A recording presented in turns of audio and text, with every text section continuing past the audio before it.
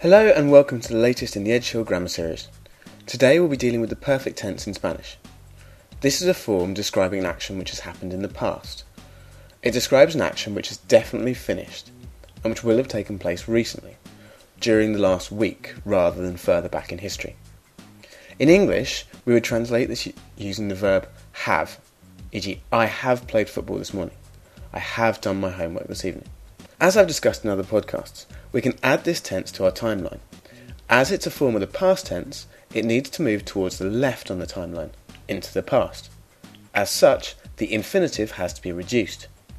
Now, for those people who've ever studied French, the perfect tense will appear to be fairly familiar for you. For those who haven't, it can seem a little bit complicated, mainly because it consists of two parts, unlike any of the other tenses which we've looked at so far. The first part of this is called the auxiliary. It's a helping verb, not the crucial one for meaning. The second part is what is called the past participle, and it's this which is the key part for forming the meaning of the perfect tense. Okay, firstly to the auxiliary, which comes first. This is formed using a part of the verb haber, an unusual verb which means to have, but is only used for this function, so don't try to use it anywhere else. The parts are yo he, H-E, tú has, H-A-S, él, ella, o usted, ha, H-A. Nosotros hemos, H-E-M-O-S. Vosotros habéis, H-A-B-E with an accent, I-S. Ellos, ellas, ustedes, han, H-A-N. And now for the past participle. The regular form of this is fairly straightforward. I hope you'll agree with me on that one. Again, we have to break the formation down into the types of infinitive. AR, ER, and IR. Fortunately though, ER and IR both form in the same way. Yippee! As is the case for the present and preterite tenses, the first thing we have to do is take off the infinitive ending for all three types.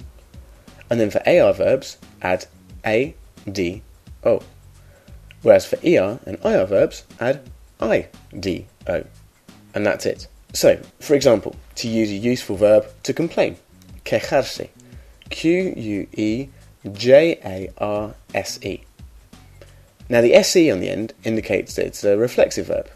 So for formation's sake, we can take that off immediately. As we're going to say, I have complained, we will convert that se into me, M-E, and make it the first part of our verb.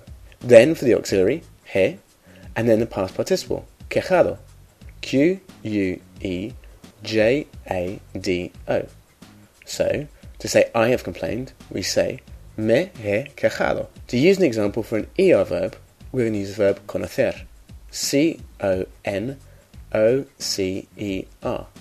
meaning to know or to meet. So to say I have met, we'd say he conocido, C-O-N-O-C-I-D-O. Alas, there are some irregulars to this pattern, and typically they're useful verbs to be able to use. So here we go.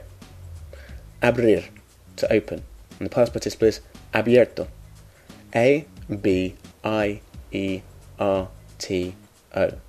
Decir, to say, and the past participle is dicho, D-I-C-H-O.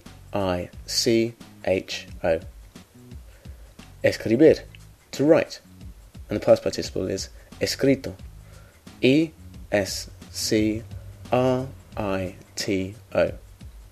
Hacer, to do or to make, and the past participle is hecho, H-E-C-H-O. Morir, to die, the past participle is muerto, M-U-E-R-T-O. Poner, to put, the past participle is puesto, P-U-E-S-T-O. Romper, to break, the past participle is roto, R-O-T-O. Ver, to see, the past participle is visto, V-I-S-T-O. And volver, to return, and the past participle is vuelto, V-U-E-L-T-O. So there we have it. This will prove very useful as well when you come to look at the pluperfect tense, so well done. So now really focus on learning those auxiliary parts and the irregulars in order to describe what you've just done. Has aprendido el perfecto en español.